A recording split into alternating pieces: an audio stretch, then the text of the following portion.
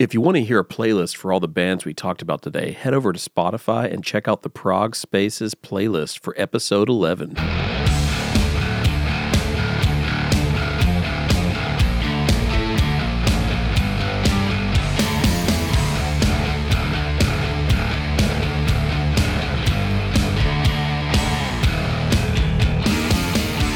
What's up, freaks? Welcome back to the Progcast, presented by the Prog Space. I'm Randy Salo from Freaks, and with me, as always, is Dario from the Prog Space.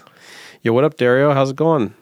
Very good, thank you. I just had a choir concert on Saturday. It was awesome. Yep. And 2 weeks ago, after we had our last recording, I went to Stuttgart, or New Stuttgart, to help my friends in Kaisersbad for their sort of release gig of their debut album Meisterstück that came out last year. Really cool German prog power metal concept album. That was really great. Was a cool trip, and I always think they have this like great classic melodic prog sound. Yeah, absolutely. You might know, especially the singer Misha Mang from his time in Ivanhoe and Dreamscape. Right. Great singer. He's rocking the stages of the German musical world, or all over the German-speaking countries. He's big in the musical world, and but he loves prog metal as well. And he's a great singer and really cool dude. It's amazing instrumentalist as well. The drummer Danilo is a good friend of mine. He used to play in Dreamscape as well and Subsignal. So yeah, awesome band, and I hope they will have more opportunities to play live in the future. But it's always hard, of course, even though you've been in the business in smaller bands for a long time, for more than 10, 20 years, and you start a new band. It's always hard to get a foot into the door and to get the opportunities. And they're also, I mean, one of the few, I would say, German language like prog metal artists, maybe two. So that's kind of a new realm to enter, but a good one. I think it's really that is cool absolutely true. Yeah, it's usually if you have German-speaking metal bands, mostly that folk metal kind of Subway to Sally or In Extremo, those are probably the two biggest German-speaking. Or you have Rammstein, which is industrial, of course, and the NDH, Neue Deutsche Härte, all those Rammstein sound-alikes. Yep. And or you have that one odd band out, the Hirsch Effect, which are really the proggy metalcore. They're coming from this direction. They come more from punk and hardcore world, right? Yeah. Post-punk, post-hardcore. Yeah, exactly. So yeah, they have a really cool niche, and I hope there's gonna be more people discovering them. Also the people who don't speak German, and I showed them the music, they liked it. I sold a couple of CDs at Prog Power. Actually, and the people I talked to, they really like the music. So it's classic, melodic prog / power metal, whatever you want to call it, and a strong concept about a serial killer and stuff. Schizophrenic serial killer. Always good rife material for concept album. Yeah. So and there's even gonna be an audiobook. With the concept. A Hörspiel. Yeah, exactly. Wow, okay. There's a difference between audiobook and Hörspiel. Hörspiel is if you have the different characters read by different voice actors, but the audiobook is like a narrator reading the book. Okay, so one narrator, no sound effects and music and all that stuff, right? Yeah. Okay, right. So I think I would say the U.S. audience at least knows more the audiobooks than they know Hörspiel. I don't even know that we have a word for that in English. Radio play? Yeah, probably. The fame... I know of one. Wasn't it Orson Welles who did War of the Worlds? Yeah, War of the Worlds, exactly. That popped to mind. Yeah, I mean, we have an old tradition, like an old, back during the radio era, pre-television, we certainly had like a rich tradition of radio plays, like families like sitting around the radio in the evening after dinner and like hearing a good crime story. Like they do in Germany every Sunday evening for a Tatort. Exactly. But it's on television now. Anyway, that was a little excursion into what I was up to in the last weeks. And I actually, I was in Dresden the weekend before last, filming with Matter Mortem again. Yeah. So I was with them for 10 days in their hometown in Nord-Odal, Norway in February, and then we caught up with them on the road on the last day of the tour. Yes. Together with Vulture Industries, Helheim, and Celestia. Celestia, from Greece. Yeah, I saw in the tour diary that Hector, the sound guy from Need and Mother Millions, was on tour. That was him. Okay. Hector is a brilliant sound engineer. I met him, but I never made the connection. But it makes total sense, right? So that was fun. So we were there for the last evening, and it was a really great crowd there at the Skull Crusher in Dresden, which is a sort of a motorcycle club. Yeah. But they put on a lot of metal shows. Like That's they have awesome. like this rich history. I mean, there's like posters like everywhere, and the guy that does it, Inni, I think his name is quite like a fixed person in the scene there and organizing these shows and stuff and cooking the meals and really like doing it all. So it was kind of fun to be there for the last night because it was sort of sentimental for them. Yeah. And we got a lot of cool footage, and other than the weather being kind of crappy in the beginning, it was a fun time being with them again. And and that was actually my first time seeing Matter Mortem live. So, right. After being a fan for almost 20 years now. Yeah, wow. I never saw them live because I never toured the U.S. And then since I moved here, I missed them the 2 times I think I would have had a chance. Yeah. Because they weren't touring for many years. So, and wow, totally worth it. I mean, I don't say that just because I film with them, but they're a great live band. I mean, like really a lot of energy and like emotion and heavy, and so absolutely, I can attest to that. Even though I didn't see that tour, unfortunately. We have 2 concerts coming up this week in Munich. In 2 days, on Wednesday is Symphony X. Oh yeah, right. Yeah, and on Friday we have DGM from Italy with Tomorrow's Eve from Germany. That's the 2 melodic prog metal gigs in a row here in Munich. That's a lot to handle for me.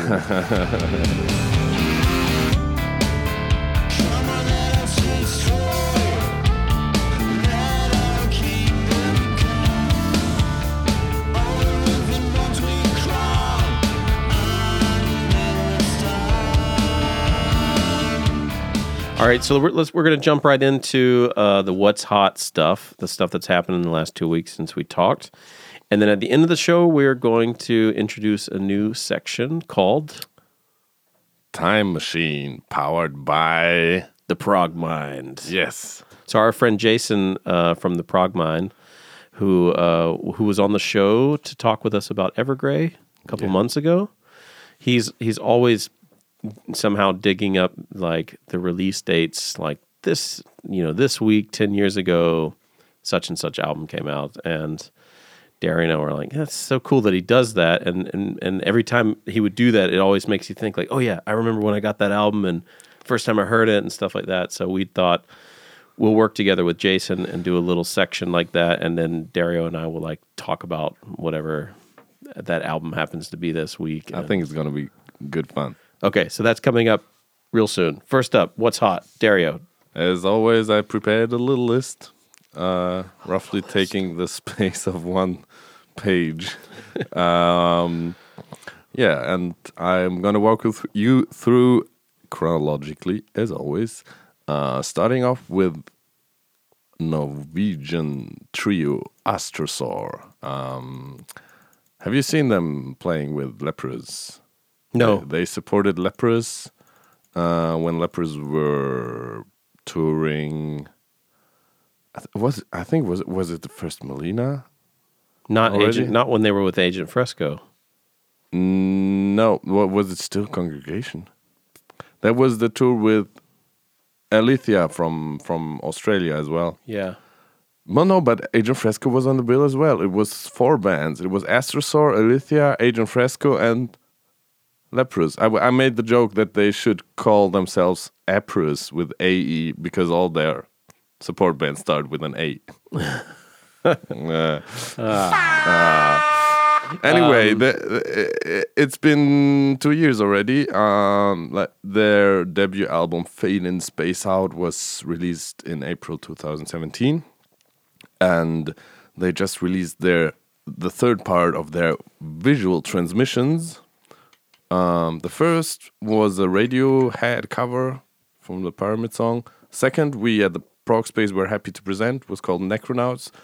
And now they put out the third with the track Space Mountain from their debut album Fade in Space Out. Really, really amazing, heavy, sludgy instrumental post-rock. And yeah, as the title of the series promises, it's a feast also visually, like really cool lighting and stuff. So it's like a performance, a studio performance in with special lights and really nicely done. Cool. And yeah, Eric Kraken, is the guitarist, was filling in for Øystein on the Lepers guitar front as well. Okay. For at least one tour. It was the Devin Townsend tour, of course. Yeah, I remember. Oh yeah. Yeah. Another series of visualizations we have here, but I discovered the pattern, and I think it's gonna be the last time I mention them because I discovered he's putting out a video a week for, and I think it's gonna be for the whole album. We got a lot to talk about here. Let's get through this. Yeah, it's Chris Linder with his really cool album Across the Never. He put out the last 3 weeks for the song You Are Always, Never Said Alien, and Other Skies. He put out really cool artsy visualization videos. If you're into electronic music with ethereal vocals, you really should check it out. And as I said, I think he's gonna put out more of them. Looks like a weekly pattern to me. Moving on to an unusual place for heavy music. From Sao Paulo in Brazil, we have the band Labirinto. They're on the Pelagic Records label. And I discovered their really haunting video clip for the song Demiurge from their current album Divino Afflante Spiritu. That's out since February 8th. And it's, really heavy instrumental post-rock. And the video is black and white, like a psychological thing going on with some performance things thrown in. So really moody. Check it out. We have a Greek double coming up. Prisma, you probably haven't heard about them. Prisma with a Y.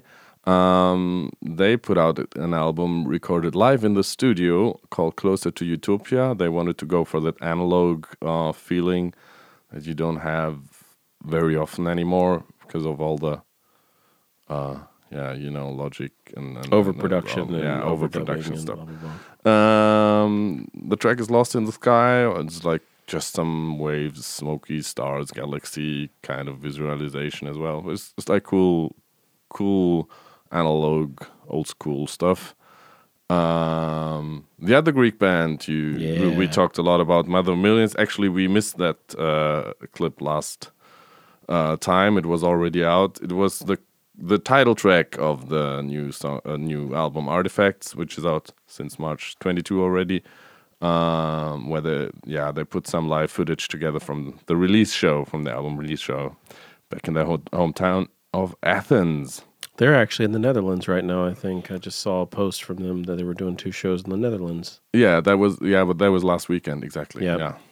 It's already in through. The past. Yeah. It's already over. The ship has sailed.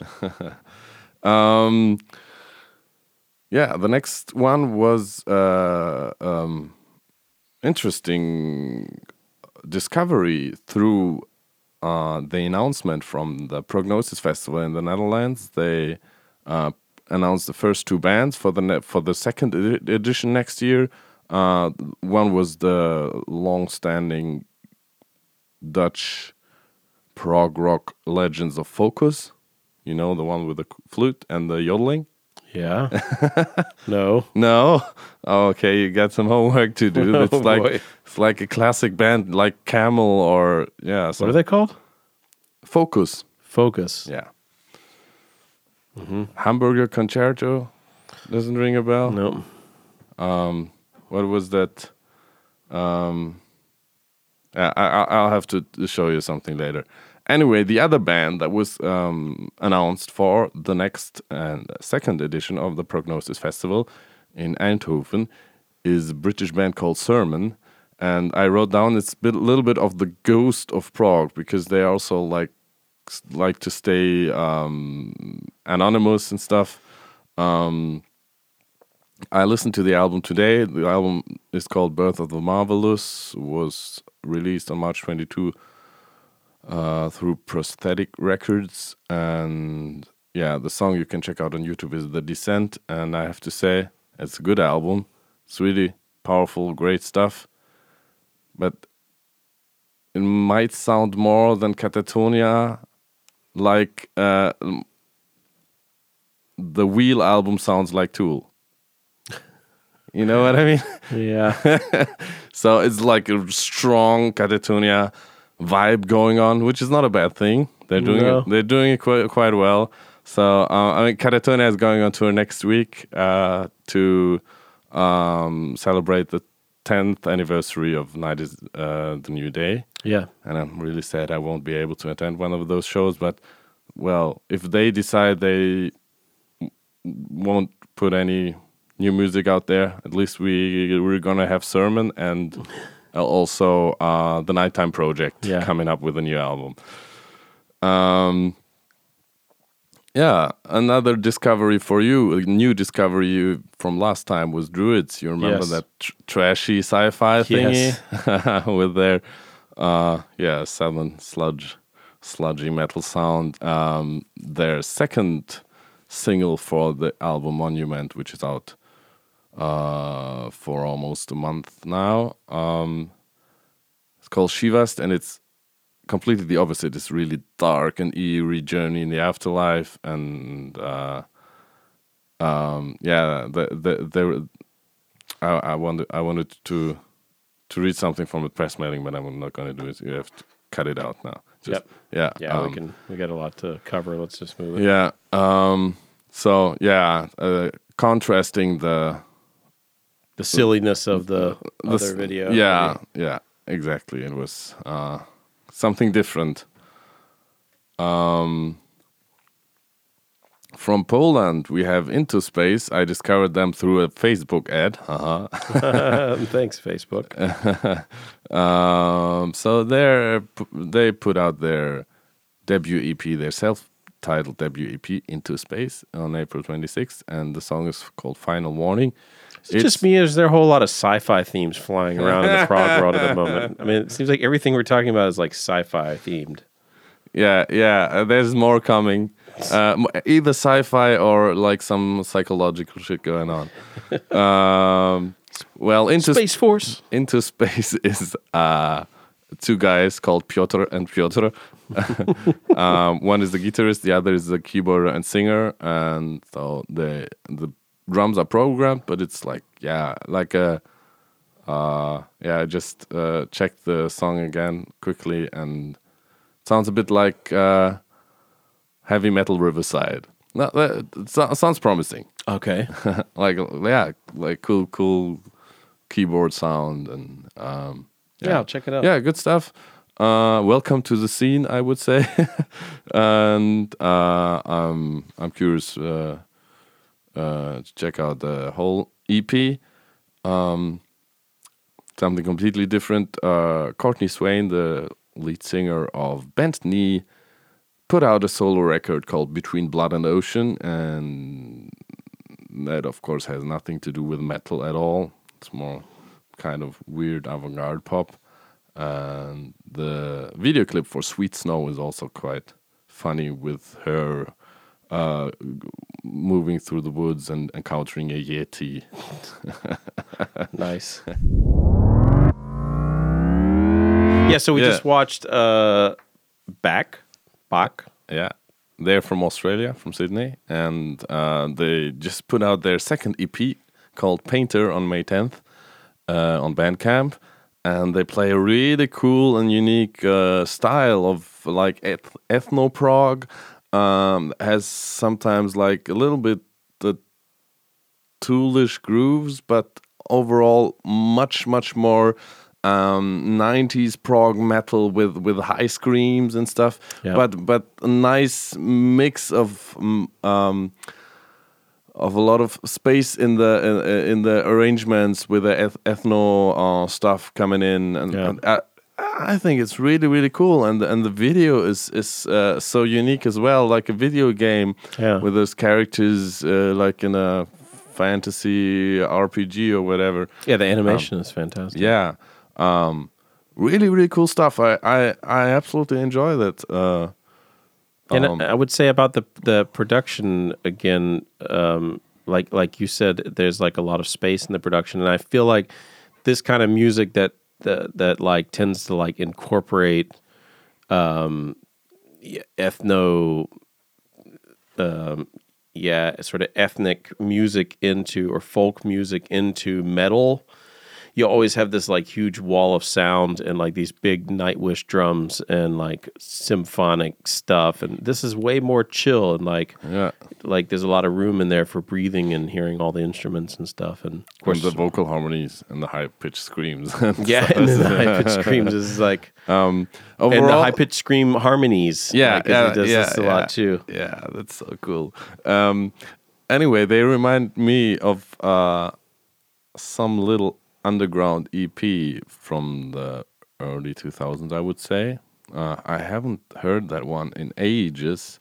I only know it from Proglus. I'm wondering if you ever heard of Shock Opera. Shock Opera? Yeah. I don't think so. The Great Divide was the album / long track, I think. I mean, that's also the name of the first album from Ice Age. From the early 2000s, but that's... And the last one of Enchant, right? Okay. Anyway. Not a super original title. Yeah, but it sounds a little bit similar without the Middle Eastern and Indian ethnic influences. Yeah. Yeah, cool find. Yeah, next up is a little bit more well-known, the Arch Matthias supergroup of sorts, with the new album Winter Ethereal, which was released on May 10th through Metal Blade. And they put up the second and third single. Second single, Wanderlust, was just an audio only, but they put out a little heart-wrenching video for Tethered, which was kind of a love story of a lifetime. Should we have a look? Let's watch it.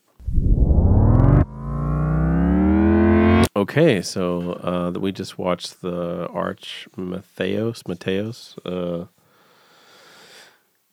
video for Tethered. Yes. Which was, a little bit of a tearjerker there. Maybe you guys remember for the first single, Straight and Narrow, I was like, it's like more of a straightforward metal song with a guy, John Arch, driving on his motorcycle.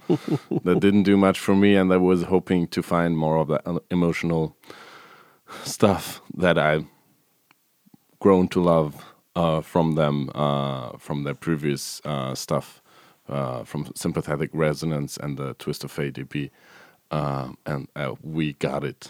Yeah, Absolutely. I mean, big time. A song like this is just it touches your heart. Yeah, It's about love, the love of a lifetime, and the guy, an old guy mourning his deceased wife in a way. Yeah, nicely put together. yeah, and it comes through in a nice, not cheesy Yeah. way in the music too. You know, I mean, his voice is terrific. Yeah, Melodies are great. yeah. I know Jim's great. There's still people who don't like his voice, who absolutely can't stand it. But let's. It harkens back to another time. You know, Yeah, he still sounds like he did in the old days with Awaken Fates the Warning. Guardian. Yeah, exactly. And I think that was my birth year in '86. ooh, but so that's like your birthright album. Can we? Is that a thing? Like where people like the album you were born? That should be an internet meme. Like the year you were born, the album that came out closest to your birth date. That's your spirit album. Okay, I've got two albums from that year that are closer to my heart than Awaken the Guardian. Uh-huh. That is Rage for Order from Queensryche. Yeah, great album. And Peter Gabriel's So. Okay. Yeah. Two very different albums. Two very different albums. Yeah, Rage for Order, this is good. We still got to do our Queensryche special. We'll get to that. Oh, yeah. I've been having like a Queensryche era lately. Okay, An old Queensryche. Okay, moving on. We have to also out last Friday on May 10th was a solo album by Swedish keyboard player Per Wiberg, who used to play with Opeth and now is also playing with Spiritual Beggars. And okay, alongside Michael Emmett. Isn't that Michael Emmett's band? Yeah, right. And I think the Greek singer Apollo Papathanassiou is singing. So Spiritual Beggars is a cool hard rock band, like a heavy rock band. Yep. And Per is amazing with his Hammond and powerful keyboard sound. And I just had a quick listen to his first, one of the singles, Pile of Nothing. The other singles, Get Your Boots On. They're available as high-quality audio stream on YouTube. And the album is called Head Without Eyes. So you can expect some earthy doom rock from Per Wiberg. Cool.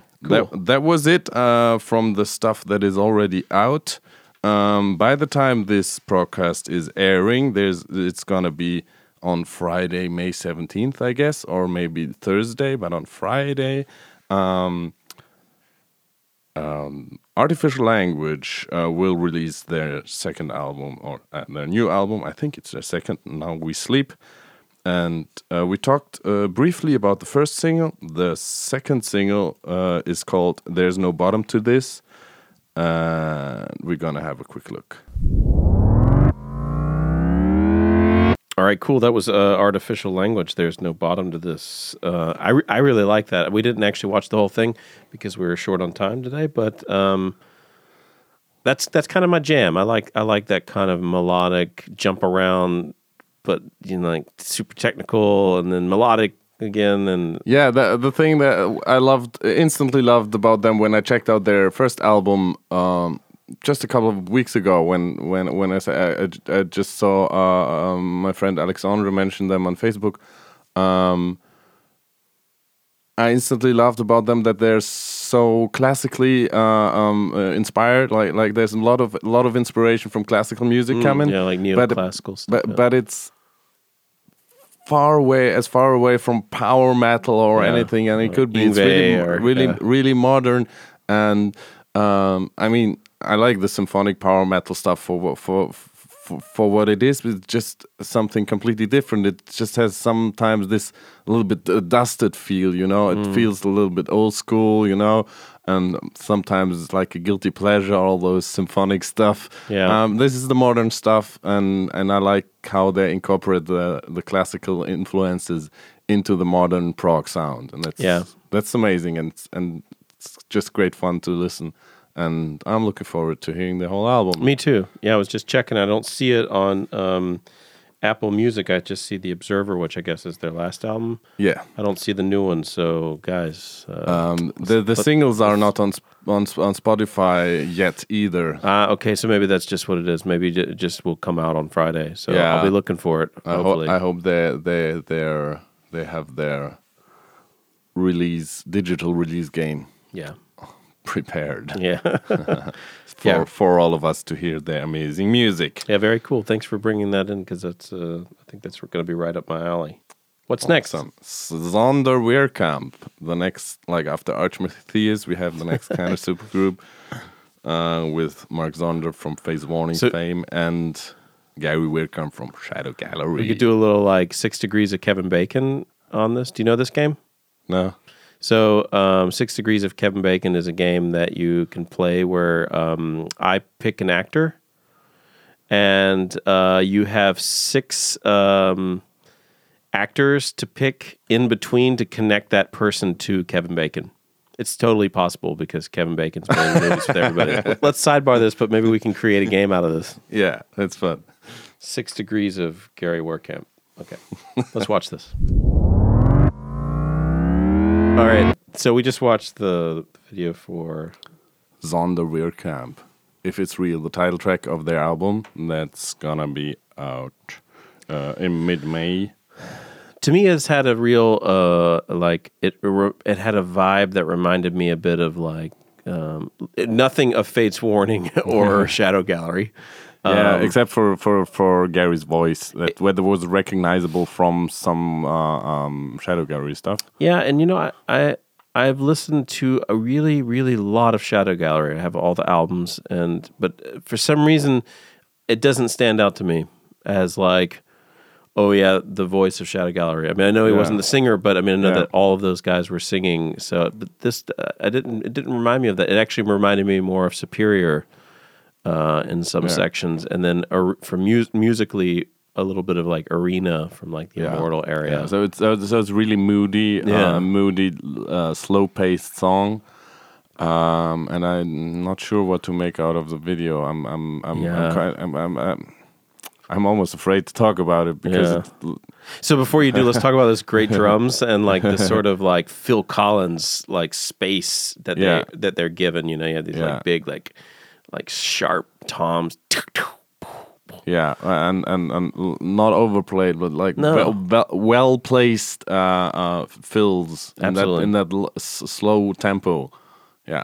But he always did this well. I mean, especially on the Disconnected album from Fate's Warning. Yeah, he really there was also a lot of electronic vibes going on, and like minimalist, but always like with this like really nice little twist. There's great drum parts on both that and Pleasant Shade of Grey that I really like. You hear them and they're just like, it's just perfect. You know, it's like it's not like Portnoy or anything like over the top or crazy. It like perfectly fits, I think, Jim's like guitar approach. You know, like this sort of we're prog, but we also are like kind of minimalists in a way. Yeah, and can do more with a little. So I like it musically, but yeah, you're right. I don't know that there's any need to talk about the video because the video is a bit.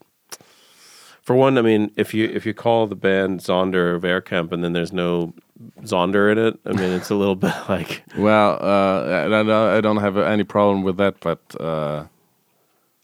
well, for me, it just looked like he was celebrating his own suicide or something like that. Okay, really, you're really talking weird. thematically, yeah. I don't want to. I don't want to interpret too much into it, but no. But I mean, I also thought once the guy was like going for the chair and stuff.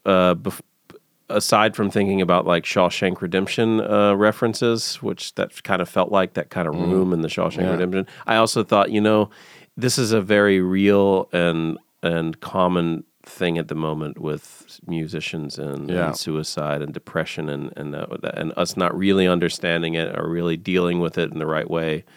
And of course, a lot of music tries to deal with that stuff. But yeah, once you like commit to it on video, it starts to feel a little bit, it's questionable ethically, I guess. Yeah.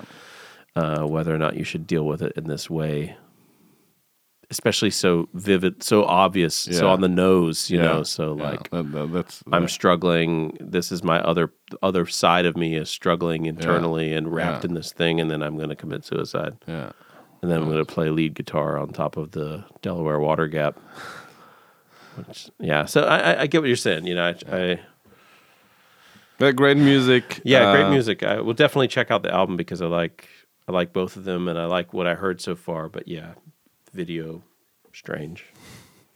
Let's watch something fictional then from Greece. Until Rain, Miracle. Yeah, so that was cool. That was Until Rain, Miracle. Yeah, and it has this. I like your description: horror movie in a lab, singers on the run. That pretty much sums it up. I mean, I'm not really sure what was happening. I mean, just let's talk about the video for a second. So I think they may have actually shot on film, like with an old like Super 16 camera. Yeah. Just because of the way the like depth of field was and like the movement of the camera and like just the look itself. I mean, they could have shot it with a DSLR and then made it look old. I mean, that would be the easy thing to do. But this looked a little bit like they may have actually shot it on film. I'd be curious to know. Yeah, we can ask them. And cool music. I like the vibe of the music. I felt like I was just so focused on the video watching it that I may have missed something. But music was pretty vibey. I mean, Greece. It's a good place for prog. It's a good place for prog these days. What do you think? Yeah, I like it. I really loved the previous album with songs like Progressors in Eden and Because Something Might Happen. Those were the two standout tracks from the last album. I don't remember the title of the album right now, but had a butterfly on the cover and one side was rotten. Oh. No, I like them, and I'm really hoping to see them live again, and looking forward to hearing the whole album. Yeah. It's called Season 5, out May 31st on Rock of Angel Records. Rawr. You like you do that you like doing that, don't you? Rawr. Okay. Yeah, the next thing you have on your list here, I actually just checked out too because of our friend Jason at the Prog Mind like shared. Oh, yeah. He shared this, and so I haven't seen the video though, so let's watch that real quick. Yes. This is Daniel Tompkins' solo album, Castles. And the song is called Limitless. It's the second single. Okay, that was Daniel Tompkins. Wow, this was great. This was like my favorite video from today for sure. Oh, cool. And I liked it because relatively simple, you know, just like, but sort of visionary. Like every shot was nicely composed and he was in the middle and you could feel his, loneliness and despair. Or what is the word? When you just don't really give a shit anymore. A little bit like you passed a certain point. Just got hit in the head with a bottle. Just gonna lay here on the floor. Don't really care. Yeah, like just those kind of music videos. I find them quite funny. If you put your singer and main character in the clip, in all kinds of situations, like with a stern face, not showing any emotions, just mouthing the words, and just not caring, not giving a single fuck what's happening around them. Yeah. And I think most of it was shot, so in real life it would have been played back twice as fast. And then he sang, and then when they filmed at a higher frame rate, so when you watch it back, it's slow. Yeah, it has this slow feel. Yeah, because people are fighting in slow motion. He's singing in normal time. Yeah. This kind of thing. So that certainly adds, and the eeriness to it. It had a little bit of a Stranger Things vibe in the one shot with the car, with the old car. Yeah, but also but also some other movies. Some there was a lot. I think there's Lost Highway, maybe like something like that. Yeah, I think as a film student, you could analyze the shit out of this. Yeah, there's some stuff in there, that you. Yeah, and what's cool about it as a film is that you feel like something happened before the song started, which led him to that point. You know what I mean? Like the backstory is not explained. Yeah. It's just there. And very cool. I'm very much looking forward to the album, which will be out on May 31st. It's on Cake Scope. Cool. All right. From some pop, Daniel Tompkins pop, to technical death metal. From the guys of Flub, we already talked about them last time, I think. They have a second single out, which is called "Rise from Your Grave," which is that a reference to the Sega Genesis game? I have no clue. I'm not a gamer. Me neither. But this is a game from like the '80s. Altered Beast, rise from your grave. Okay, the creature would have. Anyway, in the first video, they had these Hawaii shirts, Hawaii shirts, and I said last time that they were fitting the sounds of the keyboards because it was kind of happy keyboard sounds in that technical death metal thing. And this time they have white shirts, and which also fits because it's not all brutal and dark and grim, and it's some kind of happy tech death. I don't know how they do it, but yeah, it's a lot of fun. And then we have another supergroup here. Actually, have you heard of Pattern Seeking Animals? No, not really. Okay, so this is basically the creation of a guy called John Bögehold. He's the longtime songwriting collaborator with Spoxbeard, and he gathered some material and formed this band basically with Spoxbeard and ex-Spoxbeard members. Oh, okay. So we have Ted Leonard on vocals, and we have Dave Meros on bass, and Jimmy Keegan. They have a self-titled debut album coming out on July 5th, and they have a audio-only first single, which is 9 minutes or something, No Burden Left to Carry. And I listened to it last night, and I had the feeling, wait, did he keep all the proggy material he had from the last Spoxbeard to release under his own name or what? Because I had the feeling, from what I heard from the last Spoxbeard album, was all pretty straightforward AOR stuff. Oh, okay. Well, I actually didn't listen to the whole album because the first singles were just like left me kind of me. And so yeah, cool Spoxbeardish. What else could it be? Proggy style of Spoxbeard. That's Pattern Seeking Animals. New Long Branch Records band, and one that really fits the label, Valus Ablaze, put out a new single for the new album. The single's called Proxy, the album's called Render, coming July 19th. Some modern high quality prog / metalcore, or some modern prog that comes from the metalcore, from this kind of sound. It seems to be mostly the Long Branch thing, right? Except for the few rendezvous points. Odd one outs. Odd one outs, yeah. Something entirely different we have from Tarja. Speaking of Nightwish. Yeah. Drums. Yeah, well, she used to be the vocalist, of course. And her new album is called In the Raw, and I was thinking, Tarja? Raw? Kind of doesn't fit together, but that was also in the promo text, in the info text about the new album, that was actually the approach, because she wanted to have the raw, heavy metal guitar riffs on her album, and yeah, it sounded pretty cool. The single's called Dead Promises, and the album's is coming August 30 through Ear Music.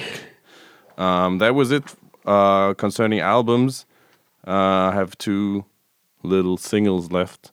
Do you like 80s pop? Oh, I mean, You like Alphaville, Forever Young? I don't know that I know the song. You know that song. Okay. Forever young, I wanna be forever young. Okay, yeah, okay.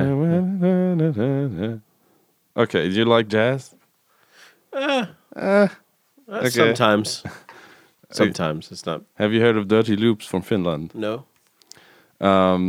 They were actually a YouTube sensation a couple of years back with pop songs, and they made jazz versions of it. It's a trio, drummer, bass player, and the keyboardist who also sings. So they covered like Adele, Rolling in the Deep, something from Justin Bieber, and my favorite, Britney Spears, Circus. That's so amazing. So yeah, they put out a new cover for the Alphaville song Forever Young. Cool stuff as always if you're into that kind of shit. It's like Panzer Ballet minus the Meshuggah metal. Okay. It's just the jazz arrangement thing. Oh, okay. Yeah, and I'm pretty sure the video is out for 1 week. I'm pretty sure they have high click rates already, because they're really, really good and well known by now. But one of my other non-prog favorite bands from last year, I already mentioned in our year sum up. You remember Alien Weaponry? Of course, from New Zealand. Yeah.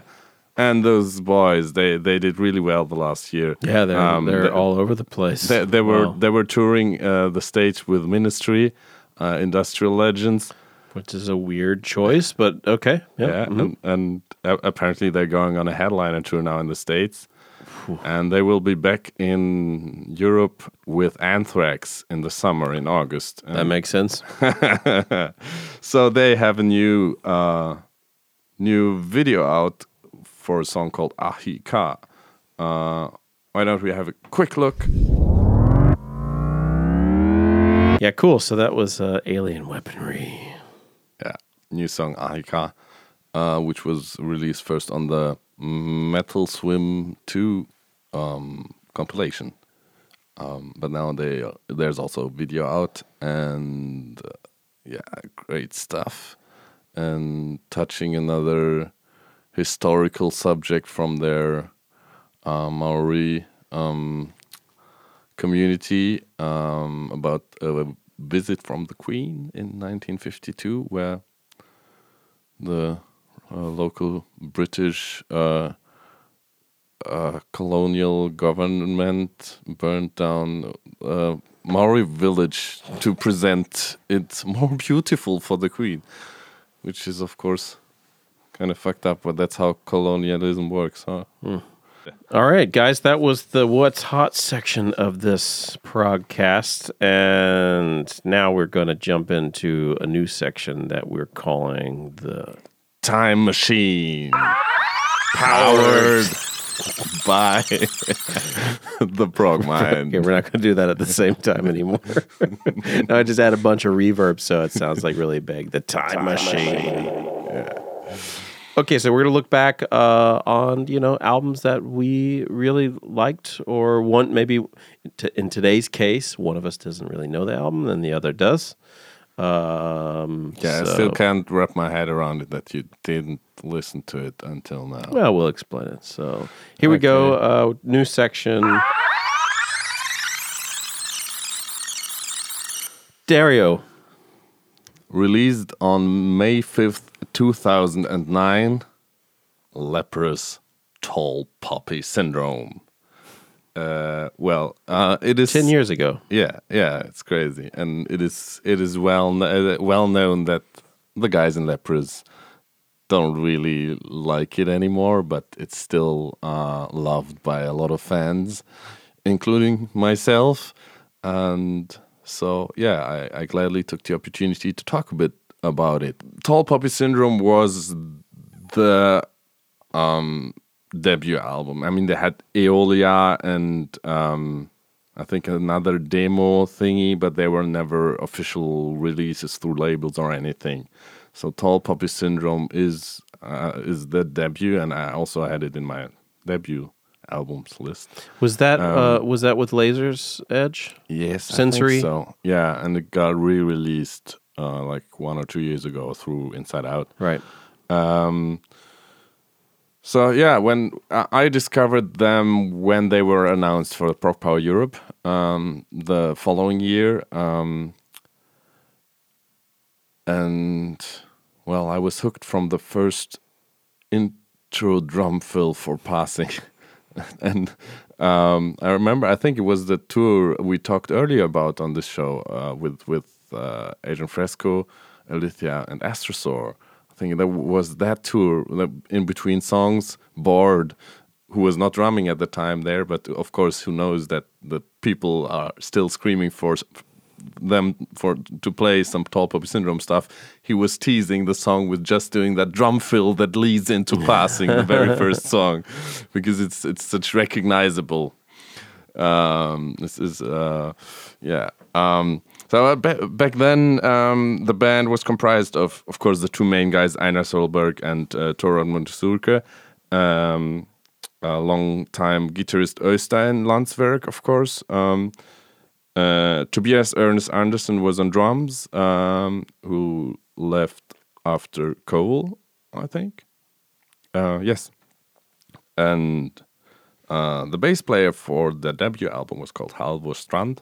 I remember talking to him at Prog Power about his influence. He was more of the jazzy guy, and yeah, but he also did some lyrics for Tall Poppy Syndrome, and Tor Admund did a lot of lyrics as well.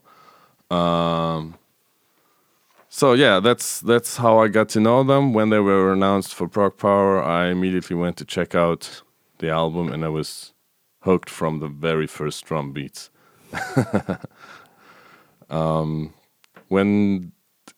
you just you just started to listen to it like yesterday or what? I've only heard it one time. Yeah, I mean, okay, I came very late to the Lepers Party. The first album I heard from them was The Congregation. Yeah. Okay. So and actually Kai turned me on to them that year when that album came out, and then I since went back and bought Cole and Bilateral. Yeah.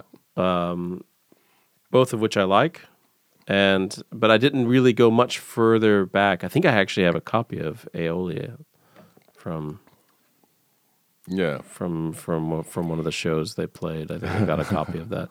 But yeah, I just never went back that far. I feel like I started late, and then I like everything that they've done since. So going back maybe was a bit harder, and to be honest, it kind of was going back and listening to it. It's to me, it sounds like completely different band. It's a different band, yeah. And I mean, the break between Bilateral and Cole was definitely bigger.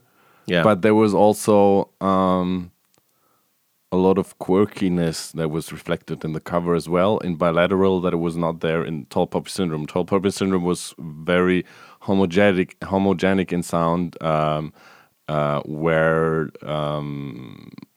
on Bilateral there was also some Muse influences, like in Acquired Taste and MB Indifferentia, those ballad kind of songs they still like to play, but there's also absolute smasher like Restless or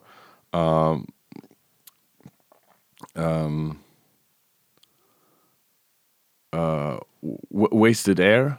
Mm-hmm. It's called Wasted Air, right after MB Indifferentia. Like really dissonant stuff. So Bilateral was all over the place, and then Cole was more cohesive in one single sound and monochromatic and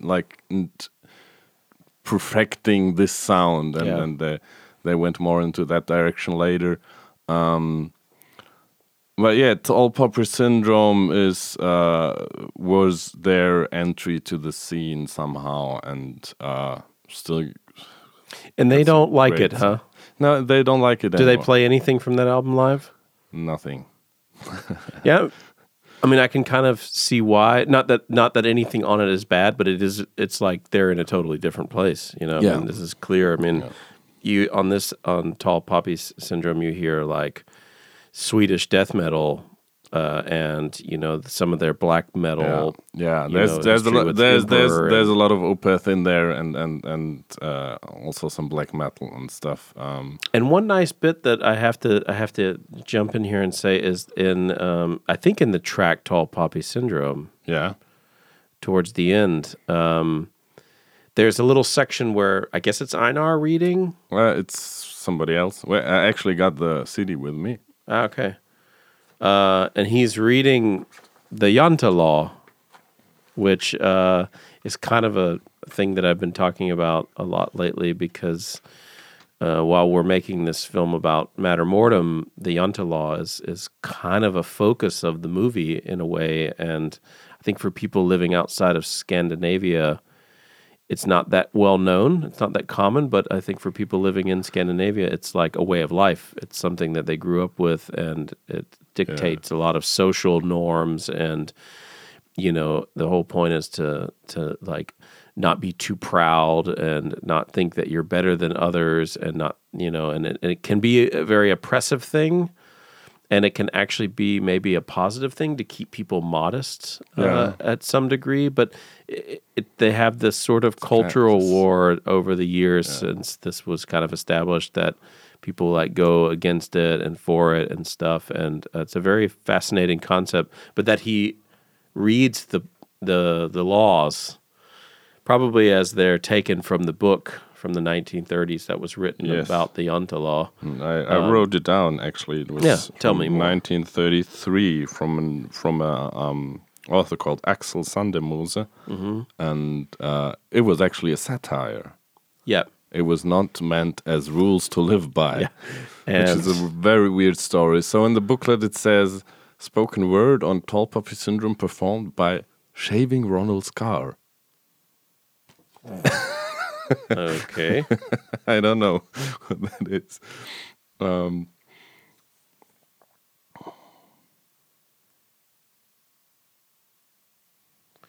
Funny. No idea. But wow, look at them with their long blonde hair. Yeah. My God. So cute. What a change. But yeah, that was a cool element because, you know, I learned more and more about this concept, and that they actually approached it like literally he reads the law, you know, on the tape, you know, like that you're not to think that you're better than us. It sounds like Orwellian. It's super Orwellian. Are you kidding me? I mean, the book is too. Like this guy shows up in this town, and they have like all these rules, and they like has to like abide by them. And then the nations actually adopted that as like an unofficial document of how one should behave, and that it's basically affected generations of people. Yeah.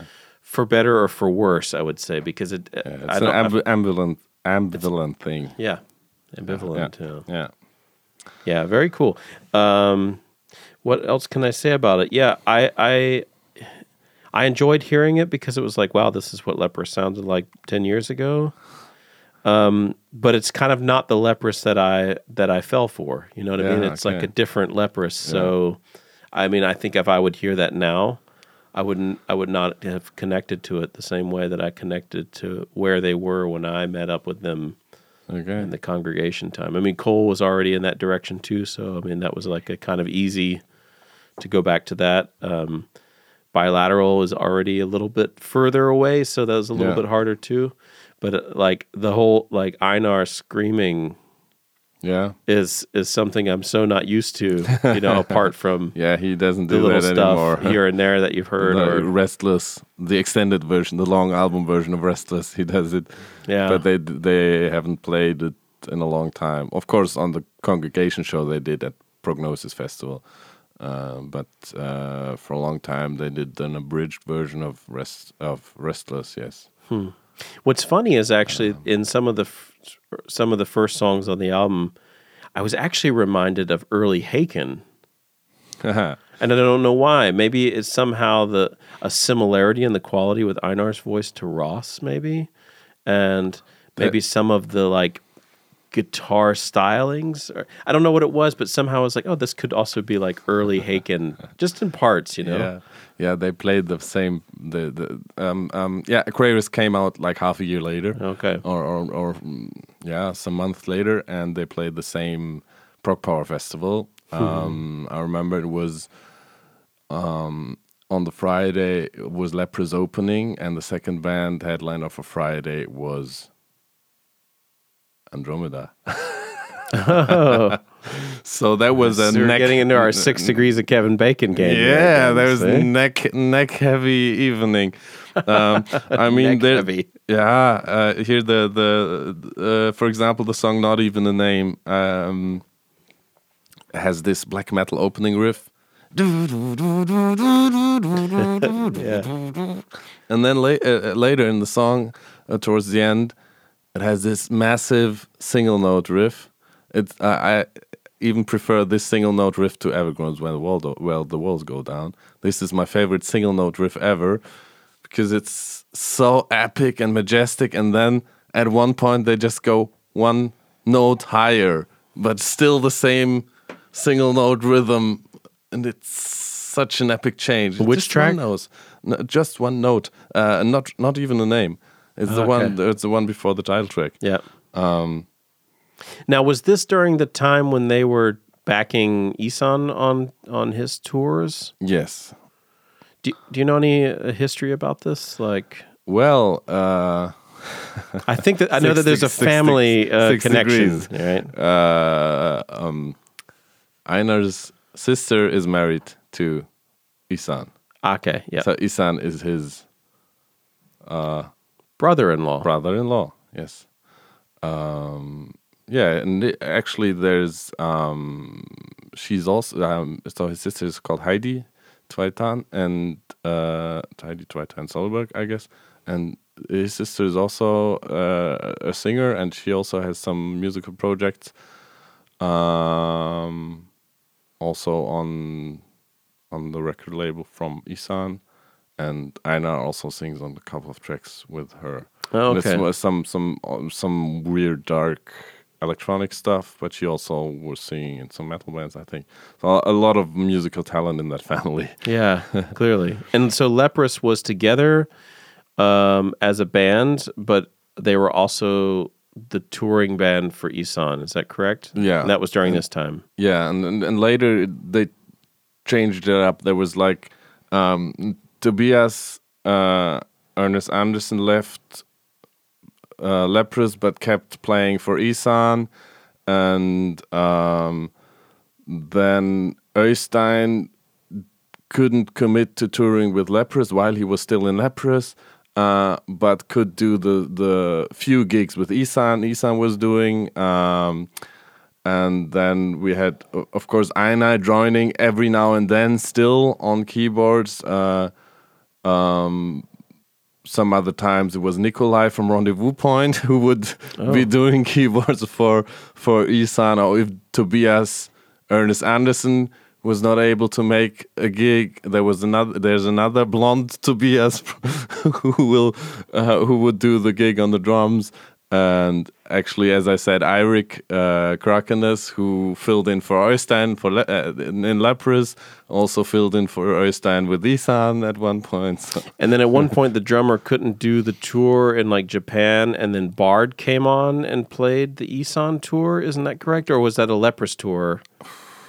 Like that was like the entry point of Bard into the Leprous story. That's one piece of information I'm not familiar with.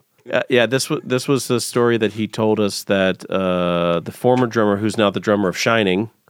Yeah, that's Tobias, Shining together with Jürgen, who is the saxophone player of Ihsahn.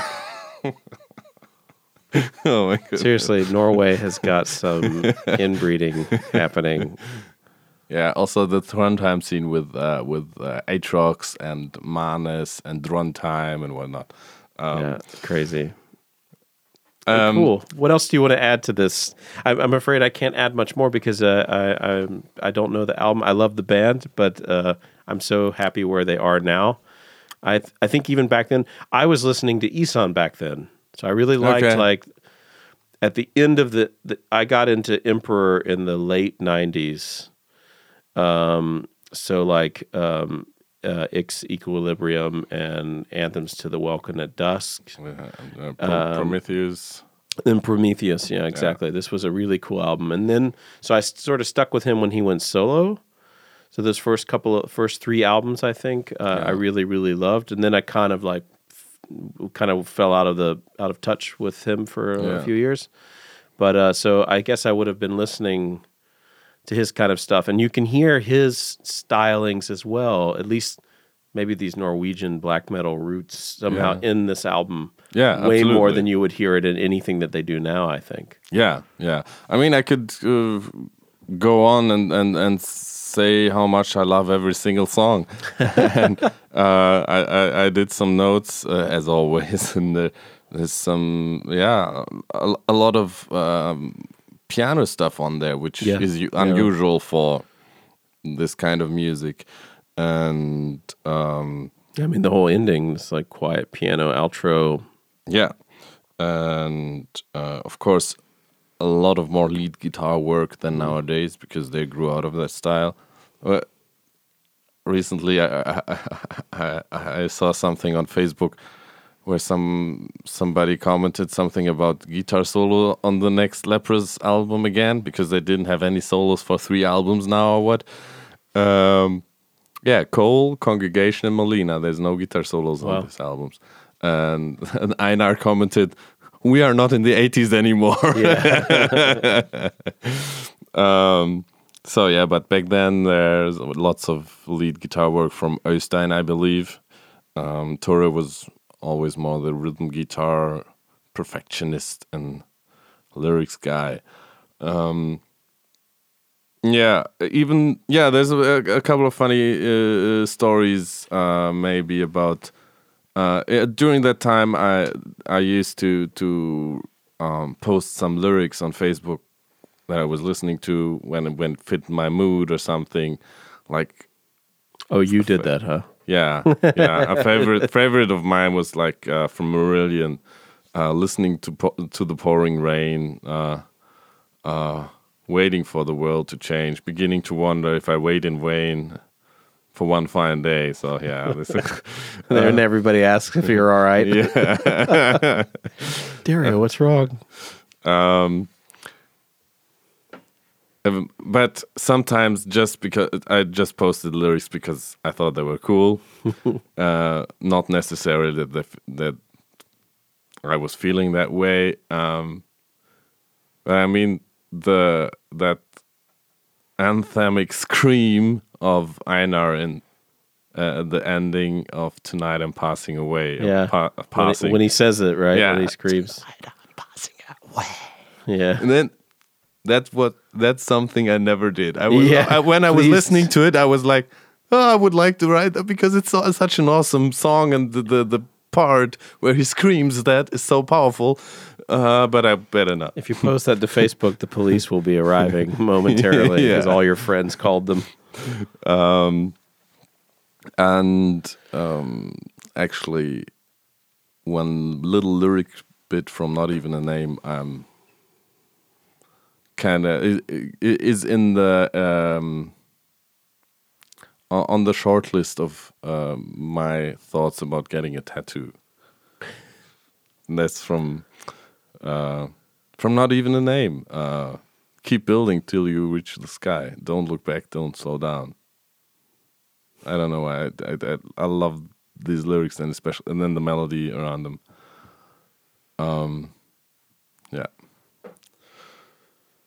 That's my story with the lyrics. My 2 stories. I know that the fan favorite is Absolutely White, the closing track, 11.5 minutes. Einar called it the song with their Eurovision melody, and at one point he said, "Yeah, you can have the melody. I don't want it anymore." Wow, they really disowned this album. Huh? Yeah. But it became some kind of a meme. I've seen that. Yeah. So when people bring them the album to sign, they make funny pictures with them pointing the finger at it. But I don't know. For me, I think my 3 favorite songs would be Passing, because it was the first song of Leprous I ever heard. Fate, the ballad with the build-up, the one ballad type of song, also the shortest song on the whole album. Just 4.5 minutes, and not even a name. The fierce black metal intro riff, and then this massive chorus and the best single note riff ever. I'm gonna go back and listen to it just for that. Yeah, you can take my notes and see if you can relate to what I wrote. Yeah, perfect. Yeah, cool. I mean, 10 years gone, and they're going stronger than ever. Strong, just announced a tour today. Actually, that's right.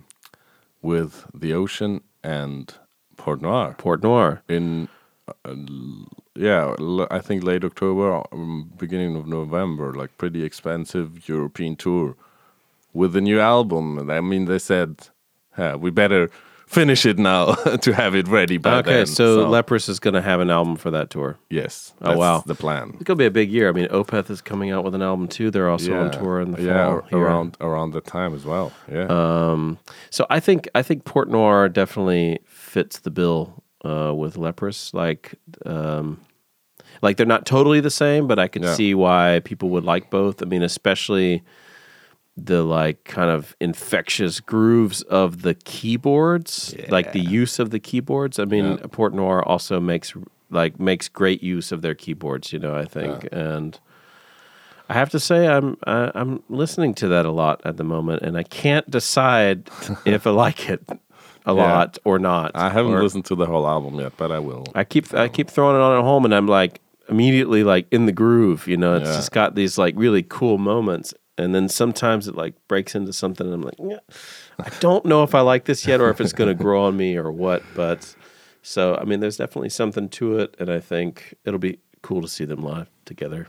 Yeah, with The Ocean, which is like a bit of for me, there's a bit the wild card there. A little bit more extreme and stuff. So more postish. Good. I think that's all the time we have for the week. Yeah. Yeah. See you guys in 2 weeks. Go out, spend money on music, support your bands, and keep it prog. See you next time, Dario. See you. Freaks out. If you want to hear a playlist for all the bands we talked about today, head over to Spotify and check out the Prog Spaces playlist for episode 11. The Freaks Progcast, presented by the Prog Space, is a production of Stuus Media and is recorded at the Moonbase Studios in Munich. The show is produced by Janine Stangl, Blake Lewis, Kai Metzner, Dario Albrecht, and myself, Randy M. Salo. Our theme music is provided by This Is Not an Elephant. Thanks for tuning in, Freaks. See you next time. Freaks out.